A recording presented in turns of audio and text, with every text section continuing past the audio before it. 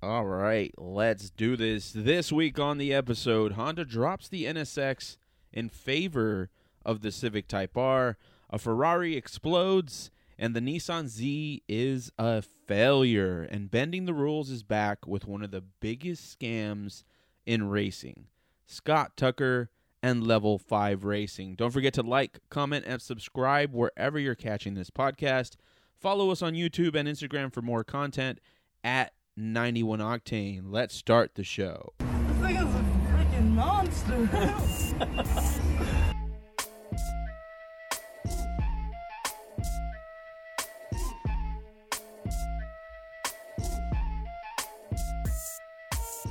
Welcome to 91 Octane. I am John, and let's go under the hood. Honda believes that if it wants to win again, it needs to drop the NSX and promote the Civic Type R. The Honda Civic Type R-GT starts track tests ahead of the 2024 race debut. So in January, Honda unveiled the Civic Type R-GT prototype. It was supposed to be the new contender for the Super GT. And this was at the Tokyo Auto Salon in Japan. And the Super GT series is a top level of car racing in Japan. And it has two classes, the GT300 and the GT500.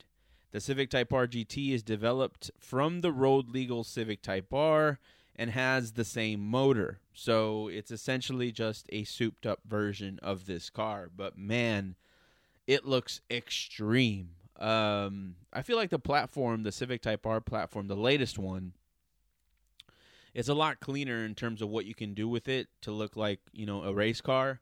The first one was a little more Gundam-y, very, very sharp edges. Wasn't really my cup of tea, although it did look nice. But the new one really lends itself to look like a race car once all the fancy aero bits are on it. Honda has claimed that the new race car aims to continue the legacy of the Type R and deliver ultimate pure sports performance. The first shakedown test of the Civic Type R-GT are scheduled for July 25th and July 26th, would have already happened by the time you listen to this podcast, so they've had their testing already. And this car is meant to replace the outgoing NSX that won, I believe, in 2020. So now they're moving away from the NSX and jumping into Civic Type R to handle the workload from here on out. It's pretty cool to hear a Civic Type R handling this type of work. I'm very, very curious how it'll do. I'm sure it'll do well because the Civic Type R actually currently holds at least a front-wheel drive record at the Nürburgring, which is a crazy, crazy watch. If you ever get a chance, go look at it on YouTube. It's probably the most fun 7 minutes I've ever seen in a front-wheel drive vehicle. It's just wild to see the performance out of that car and the performance the driver is getting in that car for that record-breaking performance. Now, the Civic Type R-GT is planned to debut in the 2024 series of the Super GT, which is right around the corner for us. This year is almost over, which is crazy to think about. These developments, these pursuits, these endeavors that these JDM companies keep taking on between Toyota and Honda and Subaru and WRC, it always keeps me attached to my JDM roots.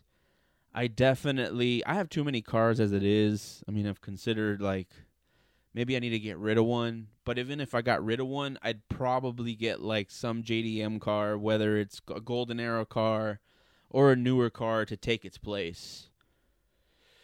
Because a lot of the JDM cars are in sort of that affordable, obtainable segment on the new side. And then on the, Golden Era side, the 90s side, early 2000s side of things, they're not inexpensive for what they used to cost, but they're on the lower end in terms of cars. I mean, the idea is to eventually move into a Porsche, whenever that'll be. We dream of that every day.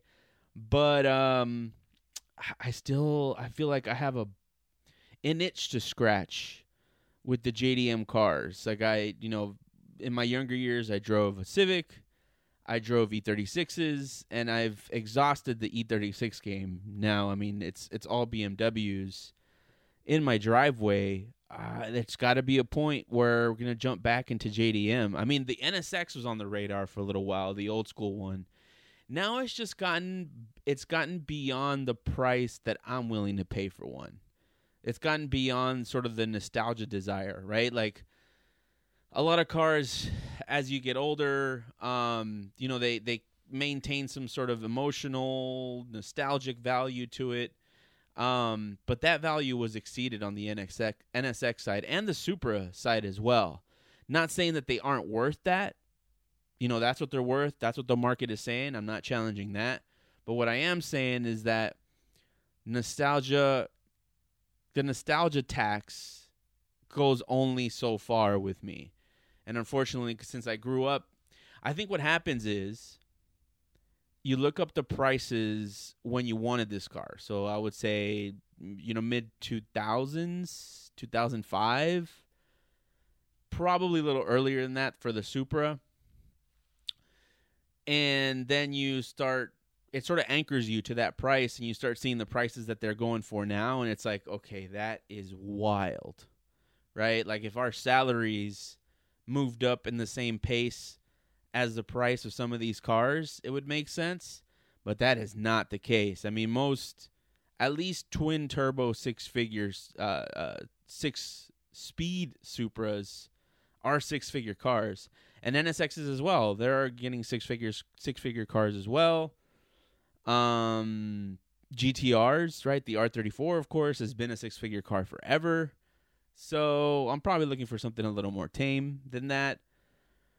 They'll never really come down in price. I think at this point, they're too legendary. They're too scarce. So those prices are always going to stay. So it's really up to us to earn enough to get them. But, I mean, there are a lot of other options, right? There are a lot of options between, Nissan, Honda, and Toyota alone in some of those years. There's plenty to have fun with. But do I really need another car? I guess the answer is yes, but can I really handle another car? That's the worry. I'm not a fan of working on my cars. I do it because I like cars. But it's probably one of my least favorite things. The only thing that beats it is like going to the DMV. Even like AAA handling registration stuff. I just don't like doing that. It's like going to the doctor's office. It's just not fun. But second to that is working on our cars. Not fun. Some people enjoy it, but I don't. Anyway, next headline. There's a new hypercar on the block by Zenvo. I don't know if you've heard of them. I hadn't heard of them until recently. But they are unveiling the Zenvo Aurora V12 hypercar, which has been revealed via patent images. Nothing is secret anymore. It could be that back in the day, like you could file for a patent, and no one's going to really look up like government records. Maybe some media outlets might, and you might catch it if it's a newspaper or if it's in a magazine. But this type of stuff I don't even think was worthy of news back in the day because it was so hard to put out information, right? We didn't have the internet like we do now back in the day, so you don't really hear a lot about this. But now everything that is happening with even newer companies, it's dug up just because it's the ease of finding information. And through that process, we have seen what the Zenvo is trying to put out with the Aurora. So they are set to debut at Pebble Beach in August, so we will be seeing it fairly soon. But the patent filings actually have sketches in them of what the car is to look like. And it's going to look like a very, very, very traditional hypercar aesthetic. I mean, it's what you would expect from what I would say like a Pagani or a Koenigsegg, very much in that segment. Very wild, flowy lines, very aggressive aero components. I would say it's your stereotypical hypercar, which, I mean, I know the market isn't saturated because there's not a lot of companies. There are more people with deep pockets than there are people making these cars. So there's room for people to do this as long as they're willing to take the cost of developing these cars.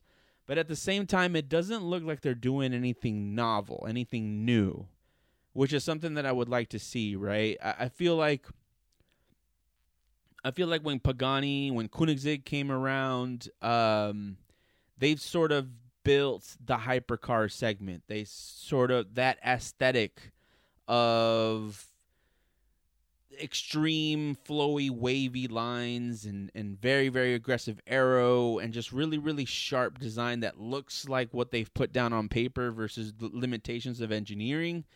That they sort of started that, and I think as newer companies come in, they're going to want to build on that. But if the formula works, if the market is there, why recreate the wheel? I mean, it makes sense, right? You need to keep your costs down. So it has like a really low front end, very slim swept-back headlamps, a sloping roofline, and then all merges into like a rear section, and there's air channels behind the front wheels and ducts in the rear fascia to help with cooling on the car. Everything you would expect. It's a carbon fiber car, carbon fiber monocoque, and it's powered by a 6-liter twin-turbo V12 engine.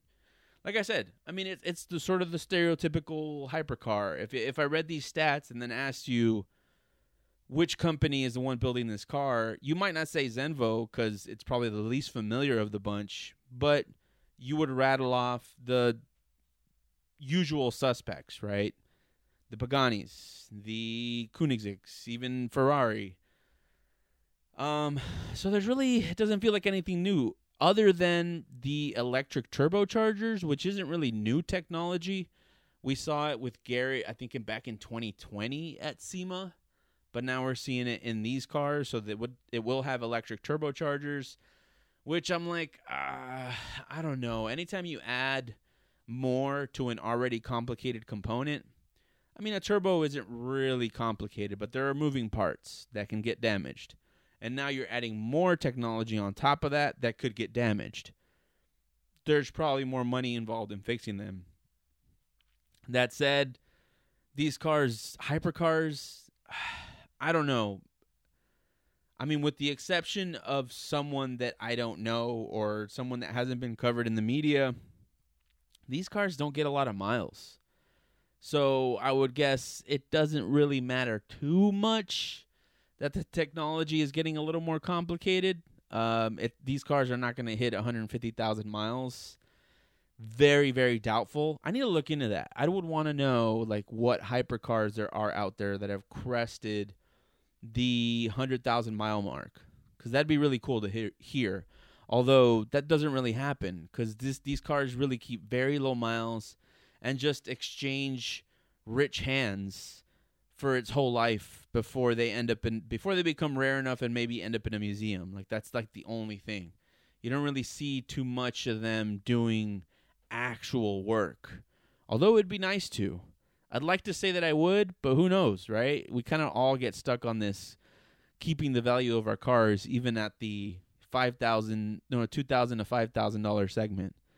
We're always worried about that. But anyway, the car is expected to produce somewhere between 1,200 and 1,800 horsepower.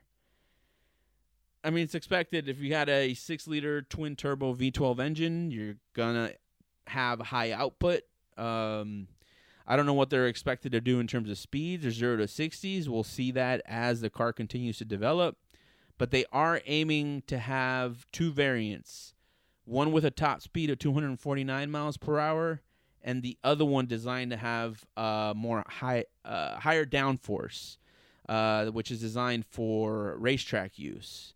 The one that's road-focused with a top speed of 249 miles per hour is called the Tour, and the race car is essentially what it is going to be called I think it's Agil or Agil. I don't know the I guess Dutch pronunciation. I'm pretty sure this is a Dutch company. It's sort of going to be a little limitless. But yeah, these cars are going to be in the $1 million segment. I'd be curious who buys the racetrack version and actually takes it to the racetrack.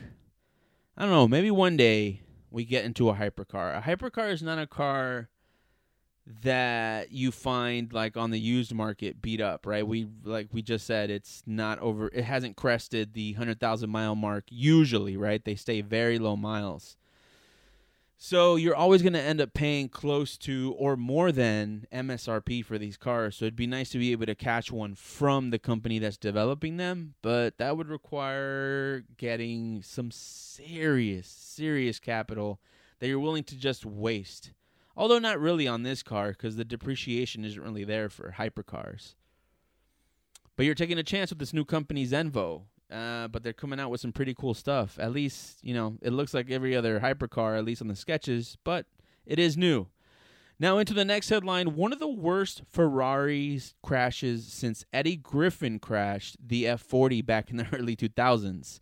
I don't know if you remember, as part of the Red Line promotional campaign, they let the comedian Eddie Griffin drive an F40 on a track, an autocross track, and he lost control and put the M40 into one of the barriers. Luckily, it was a barrier in between him and the people that were in the area, but he destroyed the front end of an F40.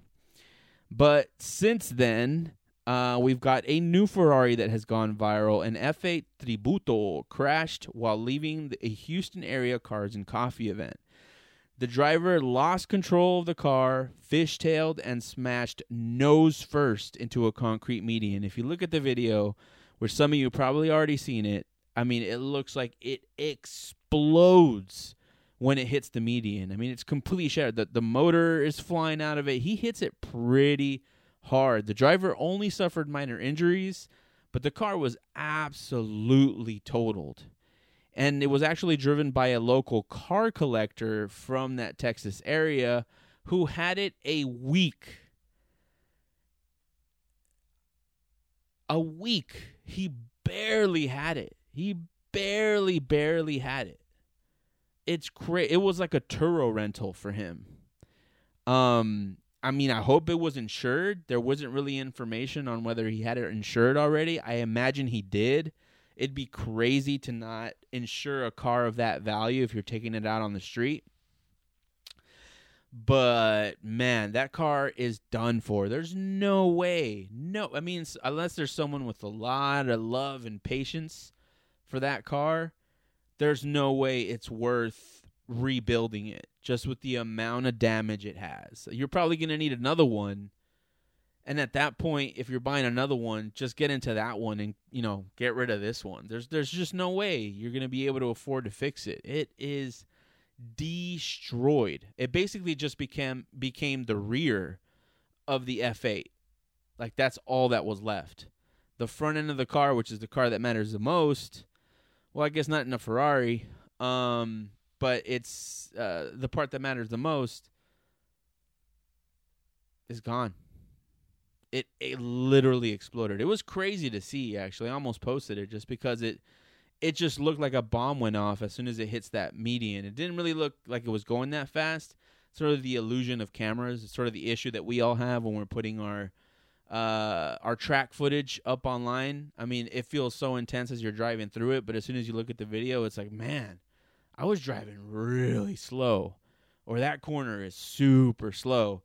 So the camera kind of gives the illusion that you're not going that fast. But, man, this guy owned the car a week, put it in a wall.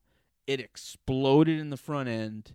I'm sure he'll be fine. If it's not insured, he's probably got the money. He actually is a collector, so he's got plenty of other cars as well. So he'll just probably take this loss on the chin and continue and then buy himself one of those Zenvos. But it's sad to see, like, man, if you're a car collector, if you're dedicating your time to cars, go drive them a little bit or get yourself a beater to learn some car control. I mean, we've seen this so much. Ferraris, Lambos, super expensive cars, like coming off the lot. There are videos of people test driving them and putting them in walls. It's crazy. I mean, maybe it's news because they are expensive cars and therefore people are more likely to post them. But you see it a lot. I mean, it's like once a week you're seeing one of these cars getting wrecked and whatnot. It's sort of equal to the Mustang videos that come out. It's crazy. Just go get some seat time. Just, practice so you don't ruin your $1 million car. think that's sort of basic to ask. But anyway, if you ordered a Mercedes, then you might not get it. A ship carrying 3,000 Mercedes and other cars burns off the Dutch coast. So this is in the Netherlands. A cargo ship, the Fremantle Highway, caught fire off the Netherlands coast while carrying nearly 3,000 cars. The fire apparently started near an EV, which is probably the first mistake. As you know, these EVs with these batteries, those fires can be very serious and very hard to put out. They still don't know what the cause of the fire is, but you know what they do know is that the fire is still going. Now, if you're listening to this 3 months from now for some reason, then it's probably not still going. But if you're listening to this the week that it came out, it's very likely that it's still going because the fire has been going for days now and is currently being reported on by a variety of different outlets. The crew members attempted to extinguish the fire but failed, and 7 members had to jump overboard to escape the flames. One actually died, unfortunately, due to the fires, which sucks. And others experienced several injuries as well, so RIP to that guy. There were 25 electric vehicles. Of those 25, one seemed to have started the fire, at least allegedly so far. And they had a bulk of those be Mercedes cars. And like I said, the fire is still going, so the likelihood of recovering these cars, nil. That's not going to happen. But I started wondering, like, what happens in the case where, say, you have an allocation, you put your car order in, and you notice it's being shipped from wherever it's being shipped from, and it gives you the notification, your car's on the way, it's heading to the port, and then it's gone. At that point, do you have to wait for another allocation? Do you get bumped up in terms of priority? Does the factory expedite yours? Do you get back in line somewhere? It was very hard to find information on this. I was researching it pretty much for 1 or 2 hours, just trying to find different information. Most of the information that I found was people complaining about one-offs, right? There's delays in their cars. They've been tracking their car for 2 months, and it says that it's heading to the dock, but it won't arrive. Companies being sketchy about it being a delay and just kind of kicking the can, hoping that something happens. But when the car doesn't appear or doesn't show up, they essentially refund you, and then you have to start the process all over again. So I would imagine that it works the same way. They're going to say, well, sorry, we don't have your allocation. We're going to have to start the process over again, have them build the car, and head out. So I think you get back in line is what I would suspect, or expect. Because, I think logistically it would be very hard to pull, someone else's allocation, right? Someone else's VIN, build your car, give it to you, because now you have to replace that person's, and it just becomes a snowball of trying to replace a gap that you're creating until you get close enough to the back of the line where you're putting someone in the back. So rather than having to deal with that, I think logistically they would probably just start your process over again, which sucks, but it's probably the best financial decision for the company, which is the one they're going to take. Now, it could be that they have potentially a backup process for when this occurs, but I don't know that they would have a process that covers nearly 3,000 Mercedes. Not that they were all Mercedes cars, there was a mix, but let's say 2,000 of these were Mercedes cars. That's a lot of cars to replace, and then have to deal with the impact of doing that in the inventory. I doubt it. So this sucks. It definitely sucks for the people that were on the ship, but it also sucks for the people who ordered a Mercedes. Maybe it'll teach you a lesson not to order a Mercedes. You should have gone with BMW. None of those cars have burned. I think they have in the past, though. I think there was another boat that went down, I don't know, it must have been like 10 or 15 years ago, that had like $400 million worth of cars that sunk. So it's not unusual for this to happen. I guess it is unusual, but it has happened before. In that case, still, I couldn't really find information on how those cars were replaced.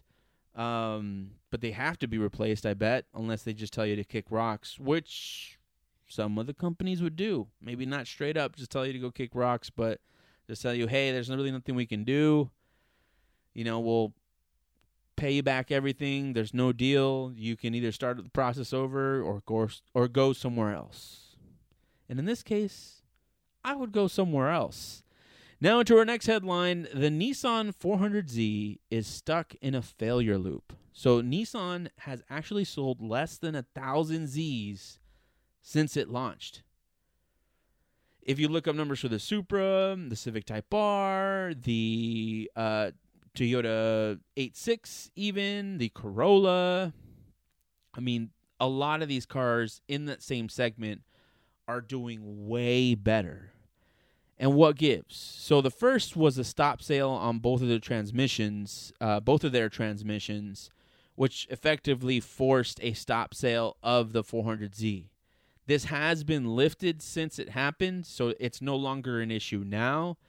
But it was an issue for a little while that prevented them from selling these cars and made them more scarce, which leads to the next problem.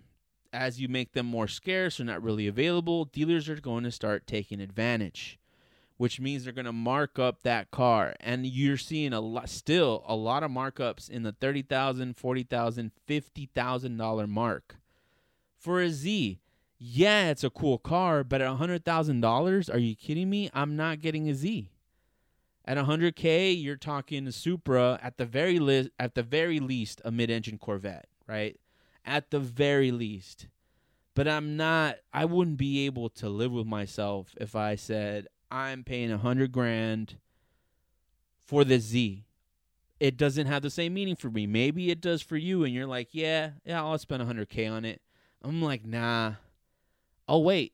I will wait, because for the Z to catch up at the used car level, in the used car market, to catch up with six figures, nah, that's not happening. And you'd have to keep that car as close to 0 miles as possible. So every time you're driving it, you're tiptoeing it. At $100K, you're not buying it at $50K markup to enjoy it. No way. No, I don't care how much money you have. No way. That's just crazy. I don't even understand how this can happen. But, I mean, the numbers are low. Clearly, they're not being sold. But both of these are leading to the same problem, right? Because the stop sale, you can't sell them, makes them more scarce. Now, the dealer markup is preventing people from buying them, so they're going to sell even less of them. Even once they've figured out production, their dealership team is preventing these cars from being sold. That's really it. They're screwing Nissan by putting up all these markups. Yeah, they're scarce. There's not a lot of them, whatever. But now production is back. These cars should be sold for MSRP. I think the days of buying a sports car at MSRP are sort of over for the most part. I mean, and if supplies continue to dwindle, like most OEMs are taking care of production now, I don't know. I mean, or they're going to force more companies to do like what BMW does, where if you get an allocation and order the car through the dealership, there is no markup. But if you're buying from the dealer, then you'll incur the markup that they love to put on cars. And on the Z, $50,000 markup. Like I just can't even believe it. But it's true. It's true. This is happening and still happening now. Now, some other things that have come into play, interest rates are climbing. They have gone up since the release of the Z, which means people are less likely to take on loans.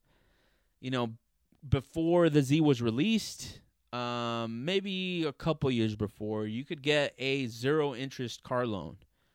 At most, if you had good credit, a 1.9% interest car loan. Now, with really good credit, you're still looking at 5 to 6%, and that's with really good credit. So it's preventing like the whole market from choosing to buy a car. Now, that said, the piece of the pie that Nissan is representing here is way smaller than all the other OEMs and their sports cars as well. So this is although causing an impact, not as big of an impact as the things we've already discussed. The other thing is what I mentioned earlier, competition at the $50,000 mark, right? You've got your Civic Type R. I'll even throw the Integra Type S in there. The Supra, although you'll probably pay a little more for that one. But even the 4-cylinder one I would throw in here as well. The M2, although it's a little more, I would throw it in there as well. And especially if in the used car market, like fairly new car. The M240i is probably the one that I should have included, which, I mean, is a comparable car, at least on the performance side of things. I don't know. It's like I might put all those cars ahead of the Nissan Z at this point. And out of those cars, which ones are you willing to pay a markup for?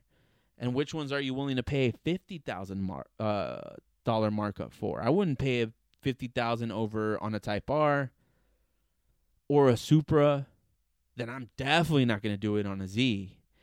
And the crazy part here is that we've seen this story before. So back in 04 to 06, the Pontiac GTO went through something very similar. So dealers in 04 were trying to get one, and they were putting insane markups on that car. And the Pontiac GTO, for those of you who know, is a V8, like smaller coupe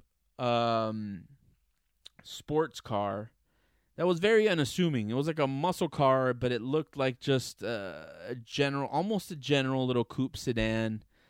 So it wasn't too wild, but it sounded crazy, and it was supposed to be super fast. As a result, I mean, they got very, very uppity, like pinky in the air, nose up in the air about this car. At least the dealerships did, and they wouldn't allow you to go to on test drives with it. They wanted you to pay your whole life savings to get one. And the same story that we're hearing about the Z now, you were hearing about this car back then, right? Sales numbers were going down. Everyone is mad at the dealership team because they're marking up this car like crazy. But then it's sort of ruining the reputation of the Nissan Z in doing that. But the dealerships don't care. And Nissan probably doesn't really even care either, because the cars that are getting marked up are cars that have been bought by the dealership already. So they're getting their money, they're getting their sales, but what they should have in their mind is they should be selling more of these cars. And the reason why they're not, at least a big reason why they're not, is these dealer markups. And where is the Pontiac GTO now? It's gone. Like, it was a small blip, and they weren't bad cars. They weren't bad cars. Of course, they had their problems. But it essentially destroyed Pontiac, or at least helped destroy Pontiac, right? This was supposed to be Pontiac's sports car and give them a chance, a breath of fresh air, kind of get a little more fun out of that brand. And the dealerships killed it. And so if Nissan doesn't do something differently here, or start talking to their dealership networks, I don't know. We might end up in a situation where the 400Z will be in the same timeline as the GTO or the Focus RS. Although Focus RS wasn't really due to markup. It was more due to emission standards. But Focus RS ran for 3 years, I believe. Pontiac GTO 3 years. Now the Nissan Z 3 years. It's unfortunate because it's a cool car. But their dealers are ruining it for everybody else. Especially now that the production issues aren't a problem, right? There shouldn't be an issue. But anyway, Into our next headline, manual transmissions have always been a blip away from extinction. I mean, there's a reason why our entire lives we've heard brands pop up saying, save the manuals. There are countless shirts, t-shirts that you can buy, and all kinds of designs that say, save the manuals. There's even a brand, I believe, that's called Save the Manuals. We've been hearing it forever, especially in America where we don't have a lot of them. But now it's become realer than ever. The list of manual cars that you can track is dwindling. There are about 20 left. And cars that you can track for me are really cars that just aren't trucks and SUVs and crossovers, right? Just passenger cars that won't flip when you drive them aggressively, and that's it. You can take them to the track. So we're down to a list of 20 cars, and this is a list for 2023. I imagine over the next even just 2 years, this list is going to get even shorter. I know some of them are going to leave. The first one is the Acura Integra for 2023. And again, these are all cars for 2023. So the Integra still comes in stick shift. Now with the Type S coming in stick shift, there's other cars available there, right? The BMW M3 and M4 for 2023. We've already heard from BMW that they are going to move away from manual transmissions after, I believe, 2024, so going 2025 forward. So this list is already going to look a lot different in 2025. There's a Cadillac Blackwing, still comes in stick shift, the Chevy Camaro, Dodge Challenger, another car, the Dodge Challenger, that's going away. So today is actually the last day. As I'm recording this podcast, is the last day to order a Challenger. So those are going away as well. The Ford Mustang is available, Honda Civic, obviously with the Type R, the Elantra N, Kia Forte, Mazda 3, the Mazda Miata, which we'll talk about more in our last headline for this week. The Nissan Z is still available. Porsche has got the 718 Boxster and the Cayman. And the 911. Subaru's got the BRZ or the 86 if we're talking Toyota, and the Impreza for Subaru as well. Then we've got a Corolla, a Supra, a Golf GTI, and the Golf R, and the Jetta. That's it. That's what we're looking at now in terms of new cars with manual transmissions. I am wondering, I think the question that I really, really want to answer is, who is going to be the last man standing here? I definitely believe it's going to be JDM. Porsche, though. I don't know. I take that back.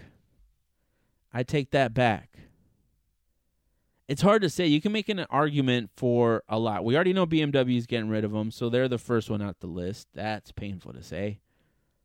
Then you've got your Acura, your Hondas, your Subarus, Toyotas.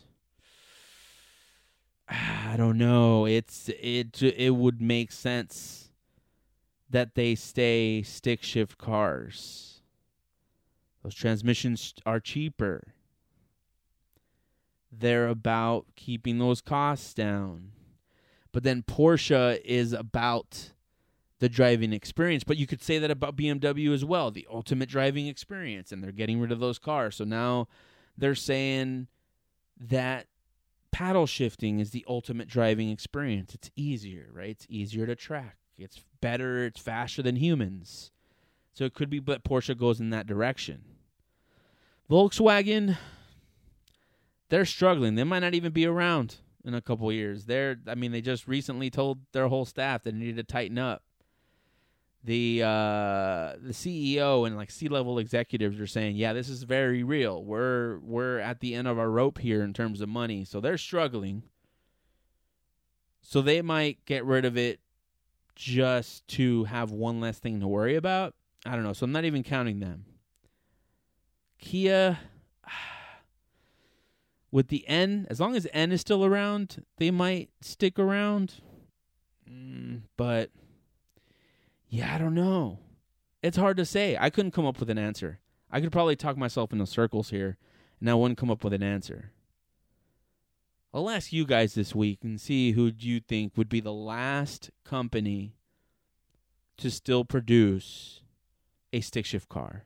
I've also got to see how many of these companies sort of share the same manufacturer in terms of transmissions. There's probably not a lot of overlap here now that I'm looking at it, but it'd be something to look into for sure. Now into our next headline. Mazda is waving the white flag and letting Toyota and Subaru win the horsepower war. Not that there's much of a war, because if there's a horsepower war, I don't think it's those three companies that are winning it. I think Toyota would win out of those three. But we're talking very specifically about the Mazda Miata and the 8.6 BRZ. Horsepower war. So the horsepower war within that segment.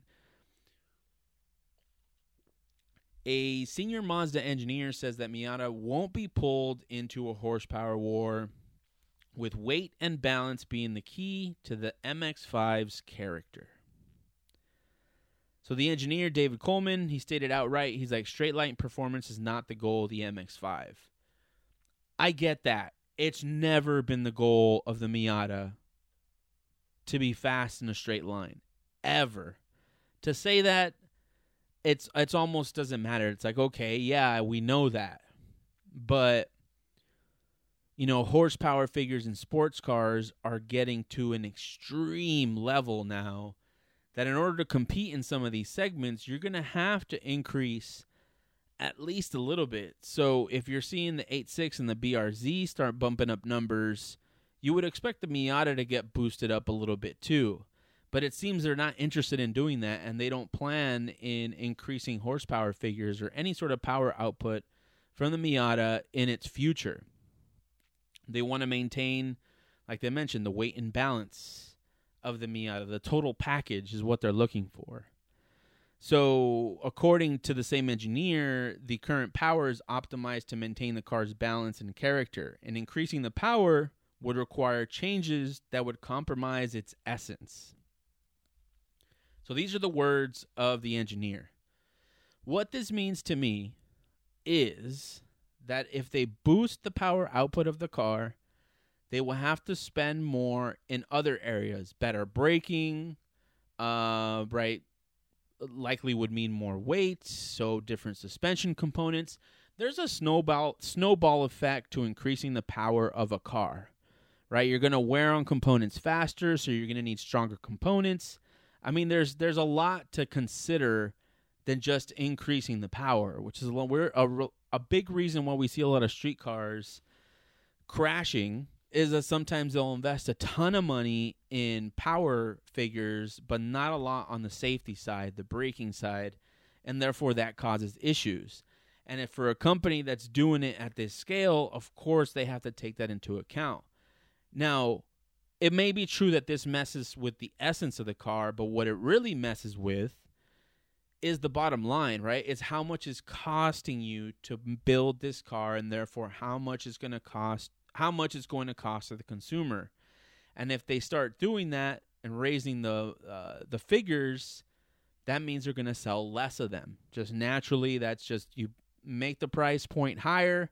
Now you're competing against a lot more options in that price point. So if they keep their price point low enough, they can make themselves a desirable option in an area of the market that would probably not be taken by a lot other cars. Because if we see the 8.6 and the BRZ get higher power versions, you best believe you're going to be paying more money for them. It's not going to cost the same amount of money, and it's probably going to be a significant boost in cost as well. The Miata is powered by a 2-liter non-turbo 4-cylinder engine, which they say emphasizes lightness and responsiveness. Mazda believes that the instant responsiveness of the non-turbo or naturally aspirated engine suits the Miata platform better than a turbocharged one. Again, I think he's just saying things to justify their decision to keep the cost down. Because at this point, turbocharger technology has increased so much that responsiveness is not really an issue. I mean, you're looking at turbos kicking in at 1,000 RPM. I mean, that's basically idle at that point. You're really not going to be missing too much in terms of turbo lag. That it used to be called, that you don't really see much anymore. I think that technology has advanced so much, and that's why we're seeing turbocharger technology being applied more and more by the mainstream OEMs. So I would challenge this one as well. This doesn't make any sense. I mean, if they were honest, they would just say we want to make an affordable sports car for the masses to enjoy. That's really it, and that's respectable. I don't think they have to say all these other things that don't really make a lot of sense, or they have sort of double meaning in what they're representing. Because, you're turbo the car, naturally aspirate the car. I mean, you're very, very close. Now, I like naturally aspirated cars because I like fun, loud V8s. I like not having to deal with extra parts, especially in a track car. But realistically, in newer cars, you're getting better performance out of some of the turbo cars. Now, there are heating issues that Mazda would have to figure out, right, once they start turboing, and that might be something that they want to look into. But Mazda has turbo technology. So it's not like they don't know what they're doing. They just have to make a bigger investment to put this in a Miata. So the reports do suggest that Toyota may use the 3-cylinder turbo from the Yaris and the GR Corolla for the next-gen 8.6 and the BRZ in that case. So that is essentially the nail in the coffin in terms of Mazda pursuing the horsepower war, because they've said, we're not doing it. We're not taking that route. We're going to maintain balance. We'll let them do what they're going to do. Now, are they really at war? Nah. I mean, they're probably not thinking about each other in this regard. And Toyota and Subaru are partnering on this, so there's not really a war going between them. It's more of Mazda versus them. Now they're waving the white flag, which I think is fine, right? I think we need... Now, if they start pricing the Miata at the same levels as the BRZ or the 8.6, then you're going to have some problems. But as long as you stay in a more affordable segment and make this car an option, I think this will do well for them. There's no need for them to go beyond what they already know, because the Miata is a great package. It's a great car with very great engineering. So, I mean, they've got great reputation, too, in terms of these cars and what they can do. So it's cool. Keep them as is. But if you start pricing them a lot higher, start pricing them in the same segment as other cars with higher horsepower, then they're definitely going to lose. Now on to our last headline. Elon and scams go together like, well, there's no closer duo than billionaires and scams. I mean, it's kind of what they do. But Elon apparently, through Tesla, created a secret team to suppress thousands of driving range complaints. They wanted to make it look like the situation wasn't as bad as it already was. A man by the name of Alexander bought a used 2021 Tesla Model 3 and expected the advertised range of 353 miles on a fully charged battery. Then he noticed that the actual driving range that he was getting, especially when it was cold, was often less than half of the advertised range. That's a significant decrease. So Alexander Ponson, contacted Tesla for service, but the company canceled his appointment, as they had a quote-unquote diversion team in Las Vegas that their sole job was to cancel range-related service appointments to reduce the load on service centers. Just straight up cancel them. I mean, I imagine they were tasked with having a conversation with these people and saying, hey, this is just kind of how it goes. It's kind of how it happens. It's an estimate. This and that. But it seems that they were also simply canceling the appointments and not having conversations with some of these people. So Tesla intentionally exaggerated the range estimates on their vehicles by rigging the range estimated software for marketing purposes. They wanted to make sure that the brand looked good.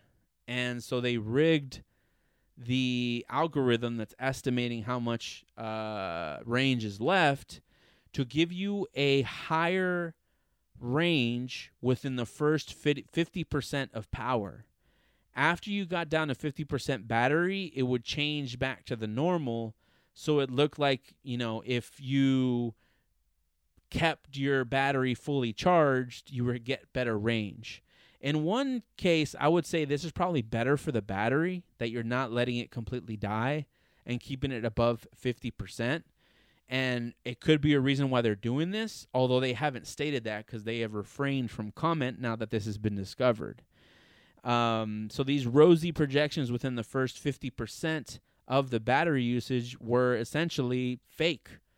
It was Tesla trying to make themselves really look good by having a higher than advertised range, which is weird because I would imagine the EPA doing range testing would have discovered something like this. Or maybe there was during the EPA test, maybe Tesla sent a car that could do it, and once they actually saw in the car, it was a little different. Who knows? I think we're going to uncover more as this investigation continues. Now, this isn't the first time that Tesla has been criticized for the sort of range or the fake range that they were dealing with. A lot of automotive experts and regulators were not reflecting the numbers that Tesla was showing in their own tests. And this diversion team that has been discovered was straight up canceling appointments, so people were complaining. And it aimed to save Tesla about $1,000 for each appointment canceled. So that's the amount that they saved by not having to take the appointments, by not having to deal with any repairs, by not having to engage resources on the Tesla side to solve this problem. So it was a lucrative move for them to just cancel these appointments and not have to deal with it. In tests, some Tesla models showed that they fell 26% short on the estimates that they were providing.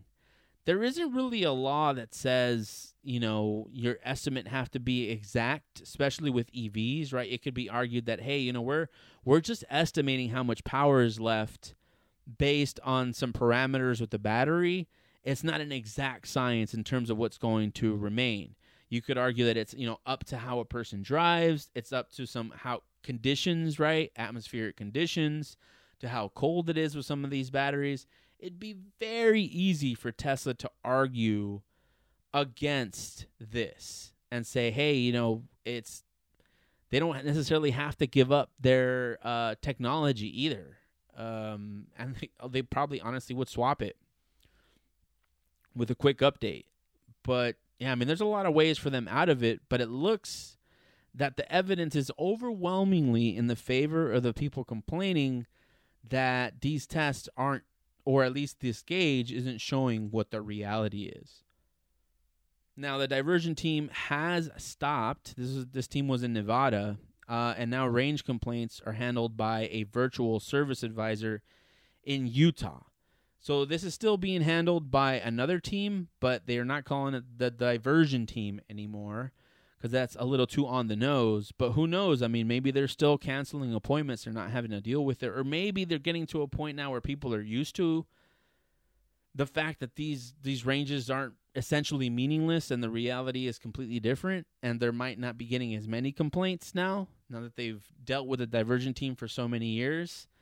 I don't know. But I think we're going to hear more and more of this coming out. If Tesla got away with it, you can imagine other companies are getting away with it too. So they set the blueprint on how to scam range. Tisk, tisk, tisk, Elon. Tisk, tisk, tisk. I hope not. I hope this is a lesson. Them getting caught right now is a lesson to the other OEMs to not lie about it. Although, realistically, I don't know. The incentive to do this is so big, right? Dollars. That's what this translates to, dollars. That in some way or another, we're probably going to see more of it.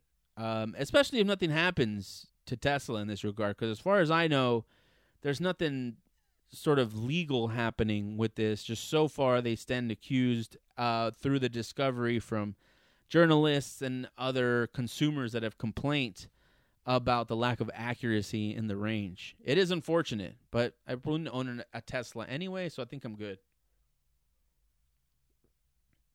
We'll see what some of the other EV companies are doing.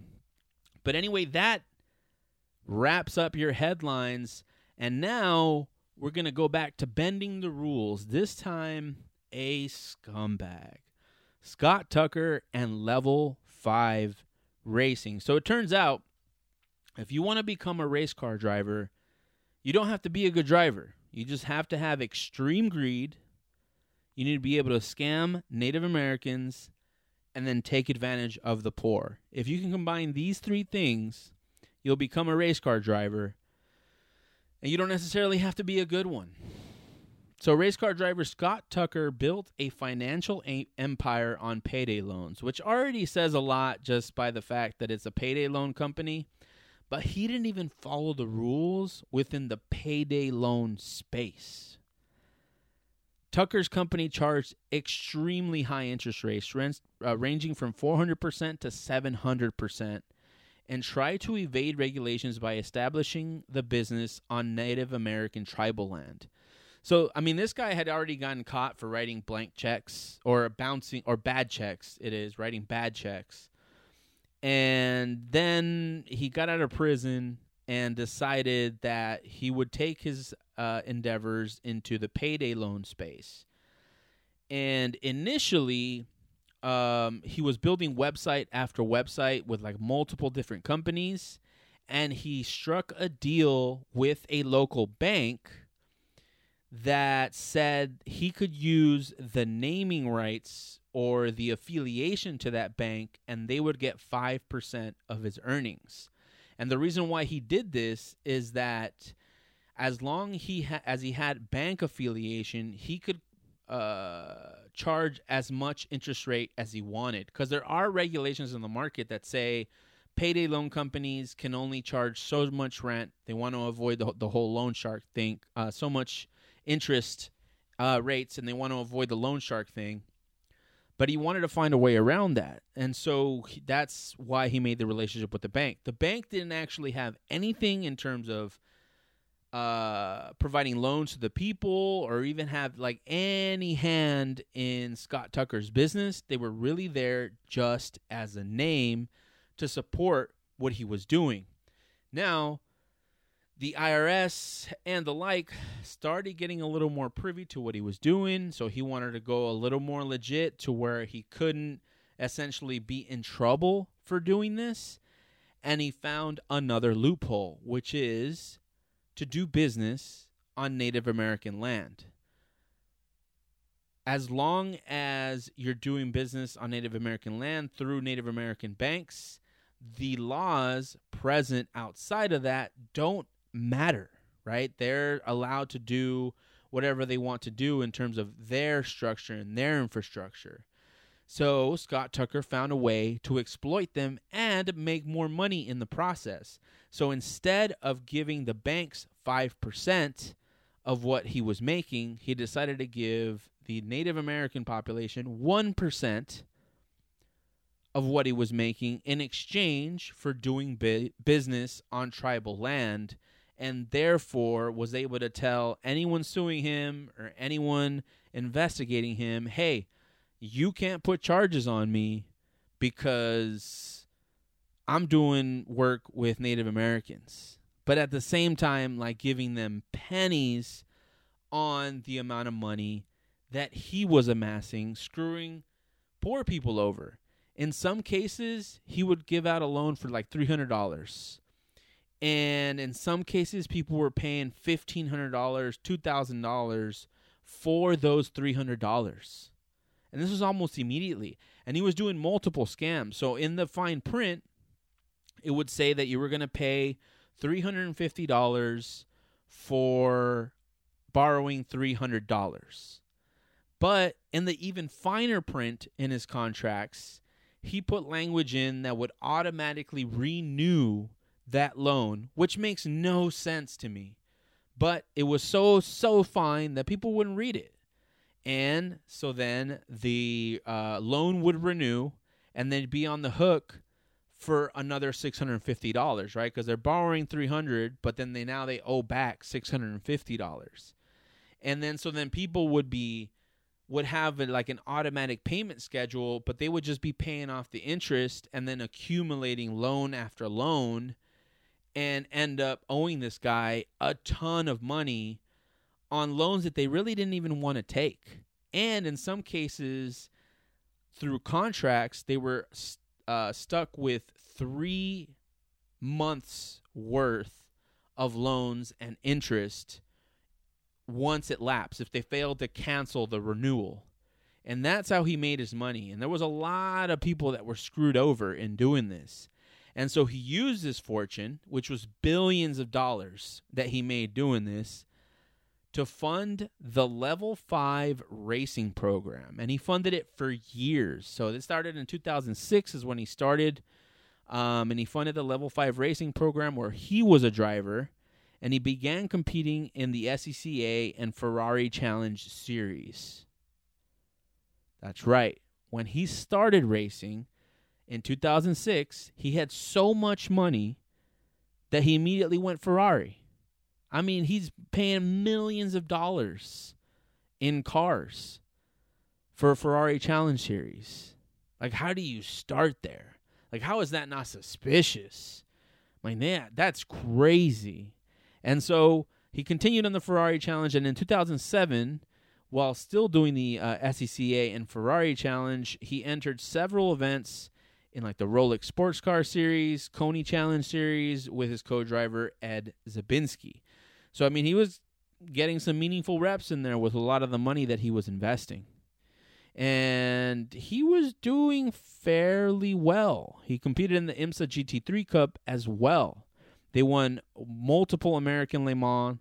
They won a bunch of endurance races. They won the 24 Hours of Daytona, the 12 Hours of Sebring, Petit Le Mans. And he threw so much money at an SCCA Spec D sports car that it was faster around Road America than a professionally run LMP2 car. He had so much money. His pockets were so deep with this scam money that he was faster than professional LMP2 cars. Now, that doesn't mean he could drive. You know, we'll give him that. It seems that he could drive, or at least his co-driver could. But, yeah, it's crazy to me that someone can do this where it's clearly illegal, right? I mean, even the stuff, yeah, sure, he found the Native American tribe to partner with, and he screwed them over, but that gave him a bit of an edge. But even then, he was doing business well outside of that jurisdiction, which was clearly illegal, and at the same time being the face of a new racing team that's investing millions and millions of dollars into their vehicles. Like, how is that not suspicious? I swear if I did that, I'd be caught immediately. There's no way. And this happened in the 2000s. This isn't like some 1970s, you know, like technology's not really there type of situation. This is recent. This is recent enough to where he should have definitely been caught. Faster than an LMP2 car for a Spec D car. That's crazy. I don't know that I could do this. I do like sometimes, like, you know, with like the old stories of the, you know, the pot smoking or the pot dealing race car teams of the past, of the 70s and 80s, and you hear a lot of that, and sort of that's glamorized or romanticized. You know, once we start getting into the crack stuff, that's when it's like, yeah, morally, I don't want to be there. But some of those, it's like, okay, that would have been fun to say you did. In this case, like, the people that get screwed over are the hungriest people. Like, what a scumbag, man. Like, this guy deserves everything he gets, right? He's screwing over the little guy just to go racing in a Ferrari. How do you live with yourself? Like, would you be capable of doing something like this? I genuinely believe that anyone listening would not. I genuinely believe that. There's no way. It takes like an ultimate level of scumbaggery to be comfortable with yourself in pursuing this type of venture and then using that money using someone's rent to fund your little racing kick. That's crazy. But things caught up to Scott Tucker. Eventually, a case was built. Now, from 2006 to 2017, it seems that there wasn't a lot, in terms of trouble for Tucker, but there were a lot of investigations, a lot of court hearings, and then in October of 2017, he was convicted of 14 criminal counts related to his $2 billion payday lending company. And if the company is worth $2 billion, I bet he made well over that. And he definitely did. Because in January 5th, 2018, he was sentenced to 16 years and 8 months in prison, while his co-defendant and attorney, Tim Weir, received a 7-year sentence, and he was ordered to pay $1.3 billion to the FTC and relinquish somewhat $3.5 billion in assets soon after that. So he definitely got in a lot of trouble. I don't know if it was worth it to him. I mean, he spent a long time doing this and racing and having the time of his life. But now he has to spend 17 years in prison for this, which I would think he got off a little easy still. I mean, he gets to get out and still live a life after that. But was that worth it, man? Was it worth screwing over all those people and 17 years of your life? I don't know. I love racing just as much as anyone, but I don't know. And that's crazy. And I think he deserved way more than that for the damage he caused. Luckily, the FTC is working on getting a lot of these people their money back. That's sort of the point of the $1.3 billion penalty. But that doesn't really ensure it, and it's a long process to get people their money back. A lot of the pain that has been caused already in terms of people getting evicted and not having enough money to eat, that you don't recover from that just from getting some money back, right? I mean, you're taking people's futures away from them in doing things like this. And unfortunately, these investigations take forever. So despite his actions, though, Tucker doesn't take full responsibility. I think his stance is, well, I played by the rules that were there, sort of, not really, but sort of. Therefore, he's not the bad guy here. He still refuses to see the fact that he's screwed over people and is probably the worst representation of humanity ever. Like, I don't know how you don't see that. You're so blind to what you're doing that you don't think you're a villain in this story. Come on, man. Dude is definitely a villain. But it doesn't help that, one, I mean, I'm guilty of it too, kind of covering the story, but then Netflix gave him a show, Dirty Money. And in giving him a show, of course, gives him more money, right? They have to pay him to use his name in these stories. So he's still getting some promotion out of this. Other than you losing those 17 years of his life, which is significant, right? But other than losing those 17 years of his life in prison, there weren't a lot of consequences, right? And a lot of these people are very likely still paying for it in forms of losing their lives, right? I mean, if you are trying to borrow $300 from a payday loan company, it means that you don't have those $300, and now you're garnishing people's wages to pay back nearly $2,000 on those $300. That's not easy to recover from at that level. I mean, this guy is so detached from reality that he probably thinks that, oh, yeah, they'll bounce back next month, right? As soon as it's paid, they'll be good. It's not a big deal. That's not how it happens. Not at all how it happens. You fall back on rent, right? You need to eat. You need to feed your family. That's where you're going to put the money. But now your family's homeless. I mean, it's a snowball effect. You lose your job because you can't have a car to get there. This guy definitely takes the scumbag award so far. I think. I mean, this guy bent the rules in the worst possible way. And honestly, if payday loan companies weren't around, we'd be better for it. But I understand, it's a capitalist market. There's a demand. We're gonna follow through on that as business people and entrepreneurs. But to try to bend the rules to the point that you are putting sketchy language in your contracts and doing deals on Native American land where you have no real relation just to be able to charge extra interest so you can fund your little Ferrari habit, get the fuck out. What a loser. And anyway, that is bending the rules with the king of the automotive scumbags, Scott Tucker and Level 5 Racing. Level 5 Racing doesn't exist. They had to essentially sell off all of the assets once Scott Tucker was caught, which makes total sense.